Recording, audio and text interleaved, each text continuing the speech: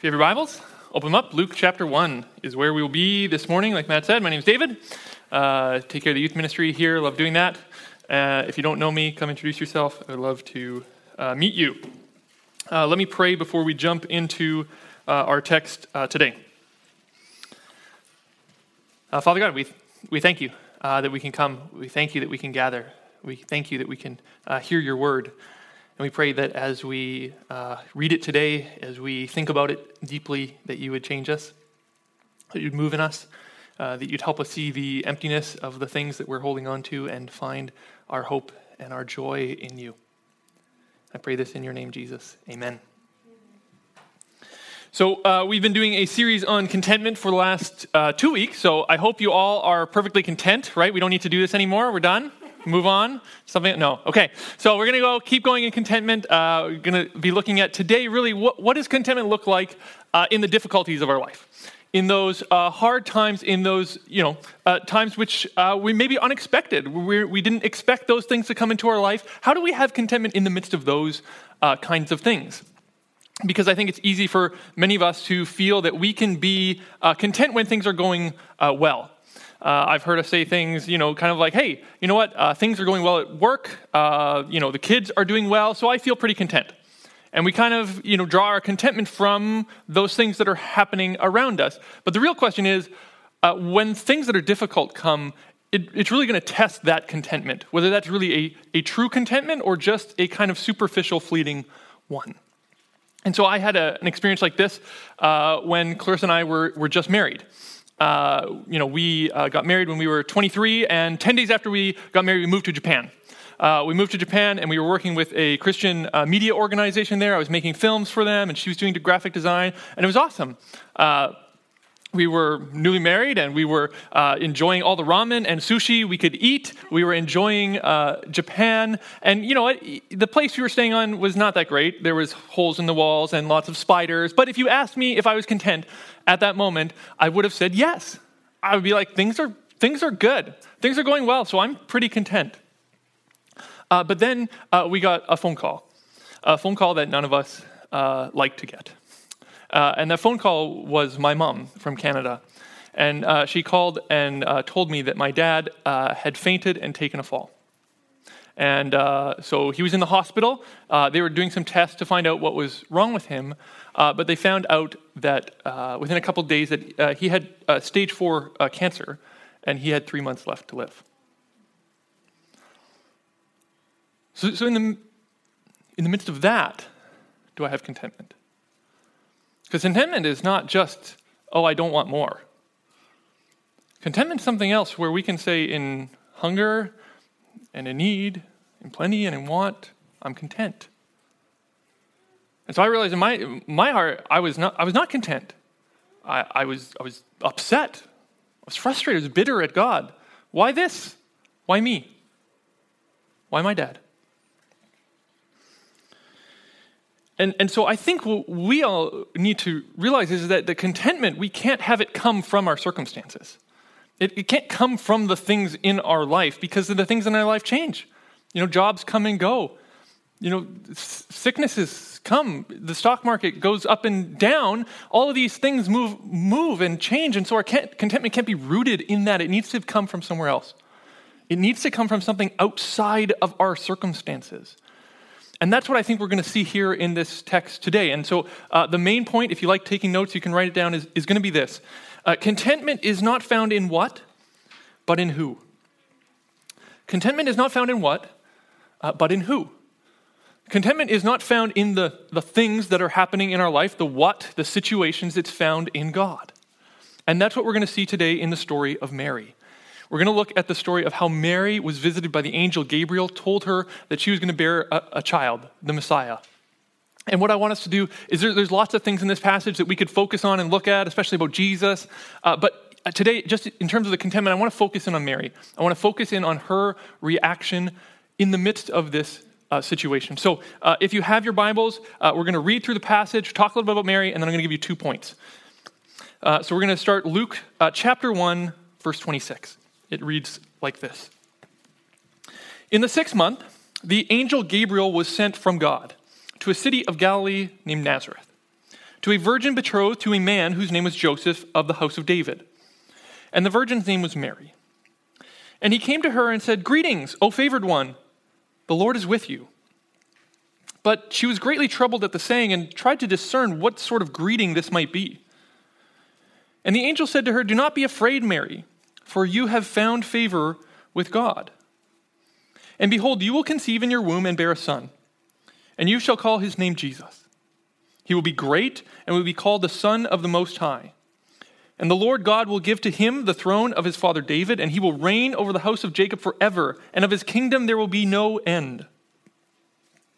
And Mary said to the angel, "How will this be, since I'm a virgin?" And the angel answered her, "The Holy Spirit will come upon you, and the power of the Most High will overshadow you. Therefore the child to be born will be called Holy, the Son of God. And behold, your relative Elizabeth, in her old age, has also conceived a son. And this is the 6th month with her who was called barren, for nothing will be impossible with God." And Mary said, "Behold, I am a servant of the Lord. Let it be to me according to your word." And the angel departed from her. That's God's word to us this morning. What we see in this passage is an incredible reaction by a young girl in the midst of a time when everything in her life was thrown up in the air. Mary was probably 13 years old at this time, maybe a little bit older, but no more than 15. But think about 13-year-old grade 8 girl in your mind, people you know who are grade 8. It's this young girl. She's betrothed to a guy named Joseph. Betrothed is kind of like an engagement where they were legally kind of married but not living together yet. And that would usually be about a year process, but a bride price had already been paid for her. This was in the works. And if you imagine Mary, she's a young girl, this is an exciting time for her. Right? This is kind of perhaps what she's dreamed of, getting married to a great guy, Joseph. He's a righteous man. He's a carpenter, right? Like all those things that she's seen on Pinterest, he's going to make them for her, right? All those wooden chairs and shelves. Oh, Joseph's going to make them. It's going to be great. He's going to build little baby toys for our babies. It's going to be awesome. Right? And you can imagine her just being excited about what is this new life with Joseph's going to look like. We're going to be living in a new house. Maybe he's building it right now, getting it ready for her. She's counting down the days till the wedding. She's excited. What is this going to look like? And it's in a matter of minutes, really, that all of the expectations of her life are turned on their head. Because the angel comes and says, "Hey, you're going to have a son, not by being with a man, but from God." And you can imagine Mary at that moment being like, "No one's going to believe this, right? No one's going to believe that that's actually why I'm pregnant." And so all these things are probably flooding to her mind. Thoughts about how is this going to impact all of my relationships? Because Joseph, the man I was super excited to spend the rest of my life with, he's probably going to feel betrayed. He's probably going to feel bitter, angry, upset. He's probably going to divorce me. My family, right? Her family would have felt like she dishonored them. They would have been upset that all this has gone on. You've ruined all your future chances of marriage, Mary. And now we got to go give the bride price back. It's this big deal. You know, Nazareth was not a big town. It was 200, 500 people. Everybody knew what was going on here. It would have dishonored her family. Everybody would be talking about it in the streets. And I mean, like, there was a law to consider as well. In that time, if you were, caught committing adultery, then you could be killed. It wasn't always carried out, but that'd be something in the back of her mind. There's a lot of things that her life just changed in that one moment, in that announcement from the angel. And yet, in the midst of all of that, Mary is able to somehow submit to God's plan, to be content. Like, it's not a couple days down the road or a week later. Like, in the moment, she's able to say, "Okay, let it be to me according to your word." And so the question is how? How does this 13-year-old girl have that kind of response? Well, I think the answer is her contentment was not in what, but in who. It was found in who's in charge and who was with her. So those are our 2 points. Who is in charge, who's with us. That is where contentment is found. So let's look at the first one together. Contentment is found in who is in charge. And so we see Mary right away here in her response say, I'm a servant of the Lord. I'm a servant of the Lord. She recognizes that the Lord is the master. He's in charge, and she's a servant, and he's a good master. Not only in charge, but he's good, and whatever he gives her will be good. It doesn't matter whether that's hard things or good things. Like Job says, the Lord gives and the Lord takes away. She recognizes who's in charge, and she recognizes the goodness of it. And so for us as Christians, we have a similar promise for us. In Romans 8:28, Matt talked about this last week. He said, the passage says, "For we know that those who love God, all things work together for good, for those who are called according to his purpose." So we can trust that whatever has come into our life, whether that's a phone call bringing bad news, or that's a situation at work, that God is working good in those things. Now that was, we could say, well, it was easy for Mary to believe that. Mary could believe God was working good because the angel told her what the good was. Where the angel come and said, hey, the Messiah's coming. Right? You're going to be the parent of a sinless child. This is going to be awesome. There's no discipline. This is great. Amen, right? Okay. Like she could see what the good was. She could see that there was good. For us, it's a lot harder. It's a lot harder because when things happen in our life that are difficult, we don't know what the good is going to be. And we can't always see it. But that doesn't mean it's any less true. Just because we can't see or know what the good is doesn't mean that good is not going to happen. Right? So you can't too strongly believe that God will work all things together for good. It's not just a theoretical, theological truth. It needs to be a reality in our life. That whatever comes, God is working good. I don't know what it is. I can't see it right now, but I trust that he is. But this doesn't also mean it's not incredibly hard. When sickness comes into our life, when there's financial difficulties, it's hard. It is. And it doesn't mean we need to say that we're happy all the time. It doesn't need to say that this circumstance is bringing me contentment, because it's not. This circumstance is not great. We don't need to pretend like everything is good, because we know that our contentment doesn't come from our circumstance. It comes from God. Right? So it's not about making our circumstance good. Be honest about what's going on. It's not great. But that's not where my contentment comes from. My contentment comes from God, that he's in charge. Here's a real practical example of what this looks like in somebody's life. I've been reading through about George Mueller, his autobiography. George Mueller ran some orphanages in Bristol, England during the early 1800s. His first one started in 1836. And he was an incredible man of faith. He didn't solicit any donations from anybody for this. He just trusted the promise that God says, I am the father of the fatherless. Therefore, God's going to provide for these orphans. And he just trusted that people would send in the money and donations to care for these. And he did. It was incredible. But what's interesting is you kind of read through his story and reading through some of his journals, and you see that in the first year and a half that he's running the orphanage, things are going well.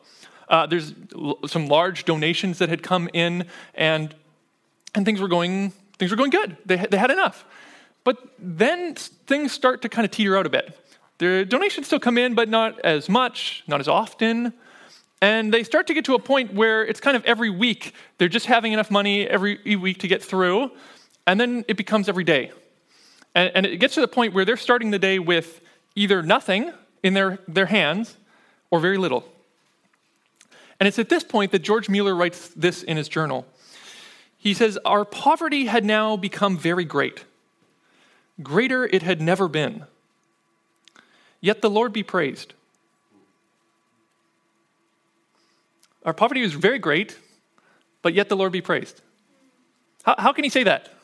We're poor. We're not even sure we're going to be able to feed and give bread to the orphans tonight, but God be praised. Well, the reason that he says is because he knew that God was working some good in this. Right? He didn't always know what it was. Maybe it was just for them to grow their trust and reliance in God, that even in these small things, he would still provide. He didn't know what it was, but he trusted that God had a good purpose, so he would praise God. He'd praise God even in the midst of that. So for us, we can be not only okay with the circumstances we can actually praise God in the middle of them. In the middle of those hard times, we can praise God because we know that if there was anything better for us, if there was anything more glorifying to him, we would have that. This is the best thing for you. In your life right now, this is the best. If there was something better, God would have given it. Right? Different types of plants need different light. Some need shade. Some need sun. We all have different things, and God has given each to us what is best. We don't always know what that is, though. I think our tendency, though, is to think that the grass is always greener in somebody else's situation, right? We kind of look and we see what somebody else has or doesn't have, and we think, if my life was like that, it would be better. All right, I think that Mary probably was tempted to something like this, right? A few months into her pregnancy, she's beginning to show, and people are starting to make comments, and she probably looks around at some of the other girls in the village, girls she's grown up with, and thinks, well, they're married now, and everything seems fine. No one's making fun of them. All my other friends seem great. The human tendency is that we think that any situation is better than the one that we're in right now. Right? If we're having trouble with our health, we think, man, if only my life was like this guy. He has trouble with his marriage, but I could deal with that. Right? If we have trouble with our marriage, we think, well, if only I had trouble with my finances, then things would be better. Then I could be content. Jeremiah Burroughs gives this great illustration of this. He says, we're like a child that's trying to reach for the clouds of contentment. And we run up to the top of the hill and we try and reach for the clouds because we think at the top of the hill, then we can get the clouds. Then we can find contentment. And we get to the top of the hill and we don't have contentment. And so we look around at the other situations, the other hills that are around in other people's lives. And we say, well, that hill's a little bit higher. If I was at the top of that hill, then I could reach the clouds. And so we run up to the top of that hill and we realize that when we're at the top of another hill, another situation, we're just as far from contentment as we were before. The clouds are still not in reach. See, if just having a change of our situation, it's not actually going to make us content. Because contentment doesn't come from what? It comes from who? We see this in the example of Peter. Peter, Jesus' disciple. There's the great kind of post-resurrection scene. Jesus has been resurrected. All the disciples are on the beach eating a bunch of fish. It's great. And Jesus is restoring Peter. Peter had denied him, and so Jesus is in the middle of restoring him, and they're kind of having a convo. And eventually, Jesus says to Peter, he says, Peter, basically, you're going to die by crucifixion. And you can kind of sense in the story that Peter's discontentment is kind of starting to well up a little bit. He's kind of like, oh, wait, okay, that sounds hard. Well, what about the other disciples? Are they going to have the same thing as me? Is that also going to happen to them? And he looks over and he sees John the disciple, is there. And he kind of says, Jesus, okay, well, what about that guy? What's going to happen to him? Look at how Jesus responds. John chapter 21. When Peter saw him, that's talking about John, he said to Jesus, Lord, what about this man? Jesus said to him, if it's my will that he remain until I come, what is that to you? You follow me. And so Jesus' response is, hey, Peter, if I keep him alive until I return, what does that matter? I've given you a task. I've given you a job. You follow me in the things I've given you, not in what other people have. Don't worry about those. How are you going to glorify me in the things that I've given you? And that's a question for us. How do we glorify God in the things that he's given to us? How do we seek to honor him, enjoy him in these difficult times where we could say, yeah, my life would be better that way. Well, yeah, but can we find contentment in what God has given us?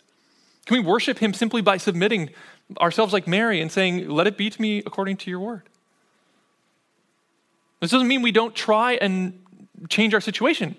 It doesn't mean that we're just totally passive and we're just like, okay, well, whatever comes, right? It's not that. Paul talks about this in 1 Corinthians chapter 7. He's talking about people who are slaves. They become Christian. He says, you know what? If you're if you became a Christian while you're a slave, don't be concerned with that. Like, don't be like so worried that you have to stop being a slave. He says, if you can get your freedom, do it. Good, awesome. But if not, it's okay. And so for us, it's the same kind of thing. It's saying, if you're stuck in traffic and you're discontent because you're stuck in traffic, it doesn't mean you can't go and try and find a better route, right? It doesn't mean that you're stuck in a bad job and you just got to say, okay, well, I've got to just stay here. I can't do anything. No, go apply for another job. Go do that. But the real question is, what's your heart in that? Right? Like, is your heart at rest if those things weren't to happen? Right? So would you be okay if you never worked a different job in your life? Would you be okay if you never bought the house that you hope to have? Would you be okay if the relationship you're hoping for never works out? Would you be content? It's not wrong to pursue after those things. Like, go do it. Go ask the girl out. You know what? Go apply for the job. But when you do it with a heart that's already full, that's already satisfied, that says, I'm gonna do this, but if I don't get it, I don't need it. Because my contentment is not in what? It's in who? It's in who's in charge, and whatever God brings into my life, I will be satisfied with that. It is exactly what Jesus does, in fact. Jesus, right before his crucifixion, he's in the Garden of Gethsemane, and what's he pray? He says, Father, not my will, but your will be done.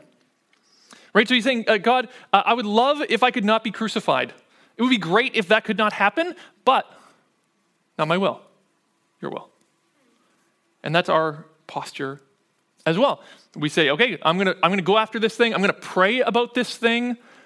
But if it doesn't happen, Lord, then I'm still content because I know that it's coming from you.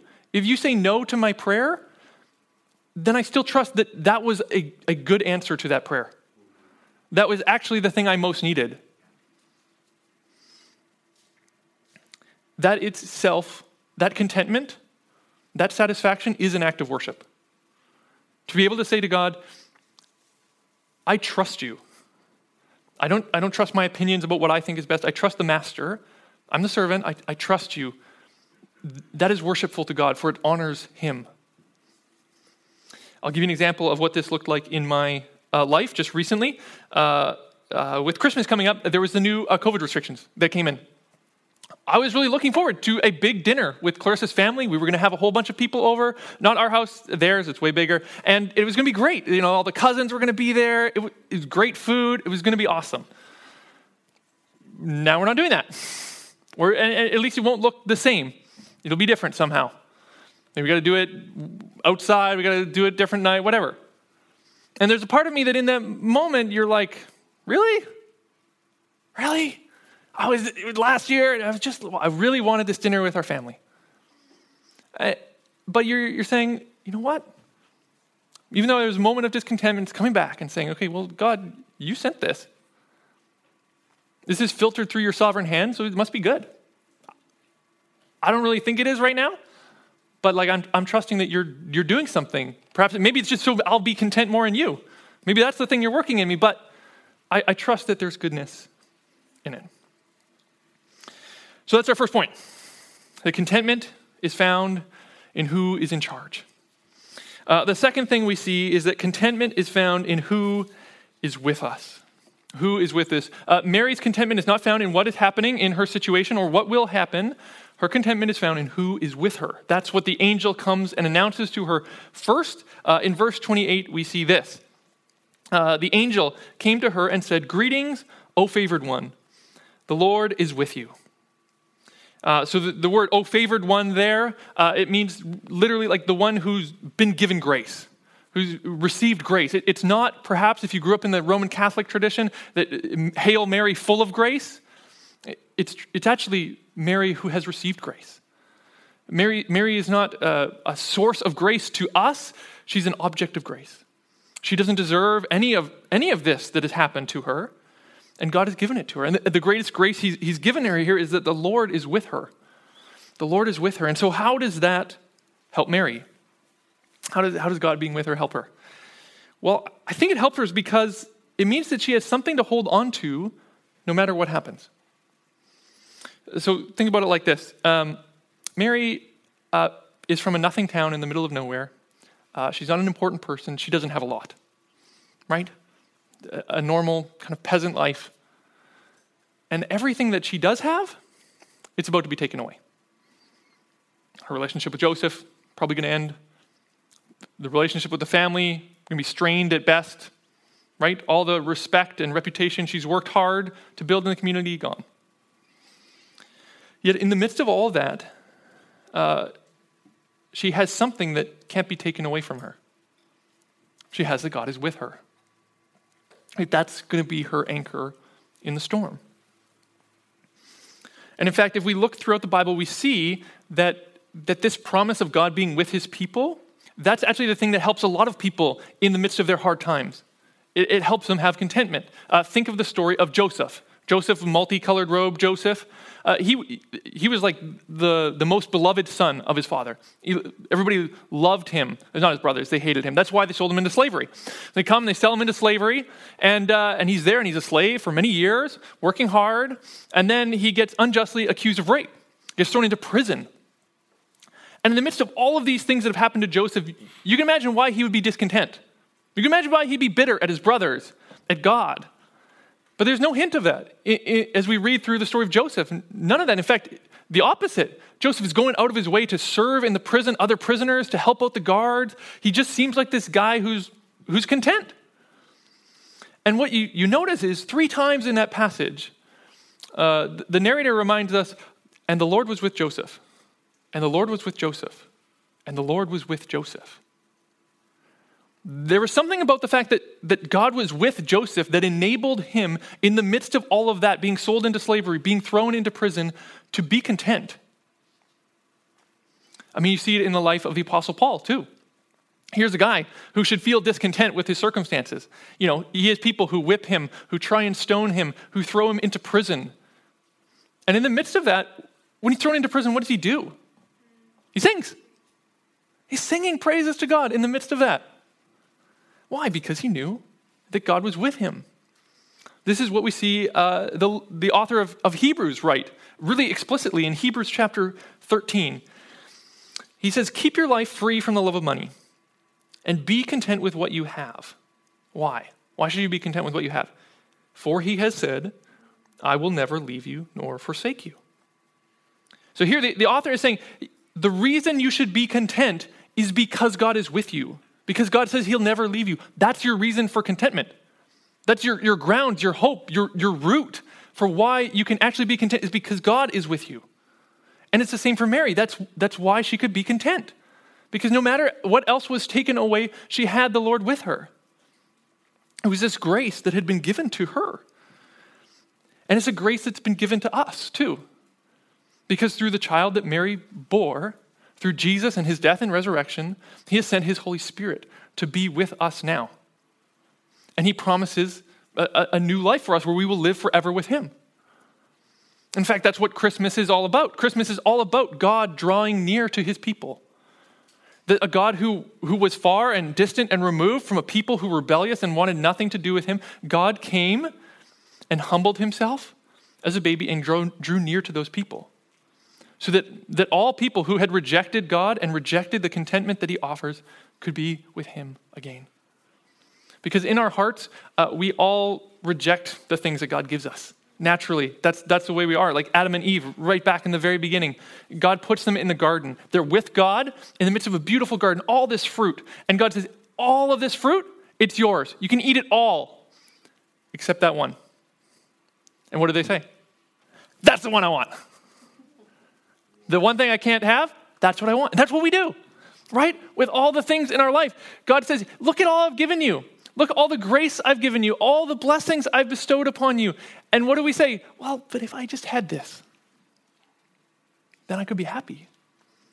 And in the process, we are rejecting all the goodness that God's given, and we're rejecting God and the goodness that can be found in him. So what we have to remember is all that God's given us, all the grace that he's bestowed upon us. I mean, think about it this way. Jesus has saved you from sin. He saved you from death. He promises to be with you now and forever. What else do you need? Or like, actually, what else do you need? There's no condemnation. You're not guilty. You have this Holy Spirit indwelling you. You have a future that can never be taken away, an inheritance that is imperishable, undefiled, and unfading. What else do we need? We have the very best things in Christ. And that, if we can grasp that, that is true freedom. That is the key that will all unlock true freedom in our lives. That kind of contentment. Because it's gonna say, you know what? No matter what happens in my life, whether things are good or whether things are bad, I can be content. Because my contentment is not based on what? It's based on who? Right? This awful thing happens at work. This person's sick. You know what? This friend doesn't like me anymore. It's hard, but it's also okay because we have everything we need. Let me give you an example again from George Mueller's life. George Mueller, his wife's name was Mary, and they had an incredible marriage. Super strong relationship. They loved each other dearly. They were prayer warriors together. They would pray for 40, 50 minutes every night together for the needs of the orphans, for the needs of things in their family and community. They worked together and labored together for the orphanage over years and years and years. But one day, Mary gets sick, and her sickness gets worse. Eventually, they call in a doctor, and the doctor comes and says, you know what, I don't know what's going to happen to her. It looks bad. She might make it, but she might not. We don't know. And Mueller says that on hearing this, his heart was broken because he loved her dearly. And you can imagine the discontent that would start to form. Right? Well, like, God, why this, God? Does it really have to be now? This is so soon. Who's going to take care of our kids? Who's going to help me run the orphanage? This is my great friend. But yet, in the midst of this, there was a man who knew who was in charge and knew who was with him. Because as he recalls what he thought and remembered in that moment, this is what he says. He remembered Psalm 119. The Lord is good and does good. All will be according to his own blessed character. If he pleases to take my dearest wife, it will be good, like himself. What I have to do as his child is to be satisfied with what my Father does, that I may glorify him. After this, my soul not only aimed at, but by God's grace attained to, I was satisfied with God. So here's a man that whether his wife lives or dies, he can say, I'm content. I'm satisfied. Because I know that whatever God brings me, it will be good like he is. And I know that whatever happens, I can run to a God who I can be satisfied and content in. Again, this doesn't mean it's easy. It doesn't mean that it's not hard and difficult. And when his wife did end up dying, he was heartbroken. It was painful. It was hard. But yet in the midst of that, he had a contentment that was not based on his circumstances. He had a satisfaction that got him through that time. And so the question for us is really, are we satisfied with God alone? Like, is Jesus enough for us? That's really the question we've been asking this whole series.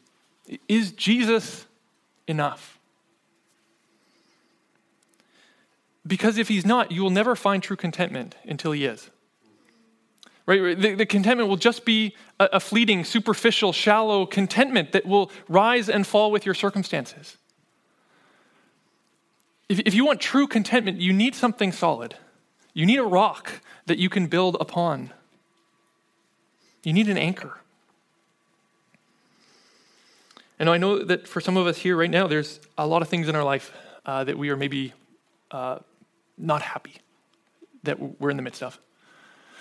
Situations that have just come on us recently, or perhaps been going on for a long time. We're frustrated, we're discontent, and we're hurting. But can I remind us of something? The problem is not in our circumstances. The problem is that we are looking for contentment in the wrong place. We're looking for contentment in what? not in who.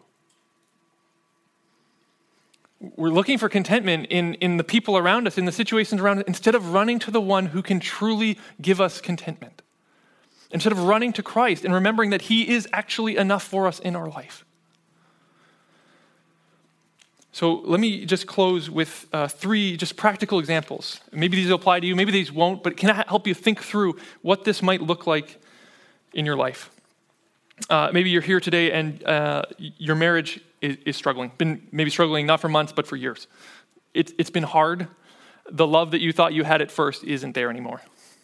You don't feel like you're getting the love that you hope for from your spouse. The solution is not just to fix your spouse, right? That you should go for counseling, do that, pursue that. But the real solution is you need to remember that Jesus is the one who loved you with an undying love. A never failing, never stopping, never giving up, always and forever love. That's the kind of love that Jesus has loved you with. Your contentment is not found in how your spouse treats you, it's found in him. Perhaps you're here and you're worried about the future. School, jobs, relationships. Your contentment is tied up in how is this thing going to go? Are things going to turn out the way I'm hoping? Well, we have to remember that our contentment, our hope is not in what happens in the future. It's that Jesus is here with us now. He's here with us now. We can have joy and satisfaction in him. And there is a future that it is perfect and glorious and where there will be no sin, no sadness, no sickness. And maybe you are here and today and there's someone in your life who's having health difficulties. And it's hard. It's really hard. You miss what you had before. You miss the people. You miss those things.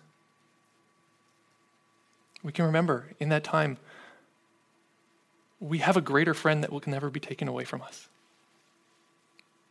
No matter what happens with the friends in our lives, the loved ones, we have one who will never leave us, who we can always run to. Friends, Jesus is enough.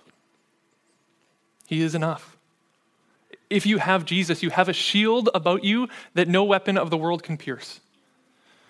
You have a rock that cannot be moved. You have an anchor that is secure and steadfast. Our contentment is not found in what? It's found in who? And he is enough. Let's pray.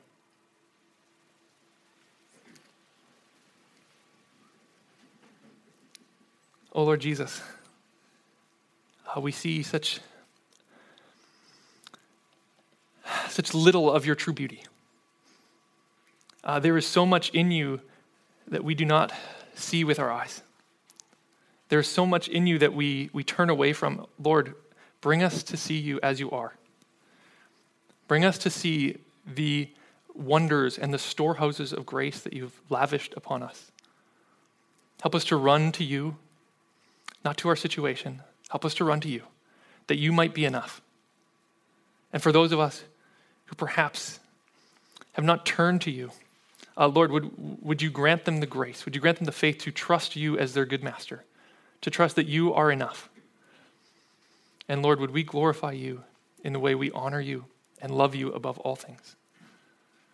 I pray this in Jesus' name. Amen.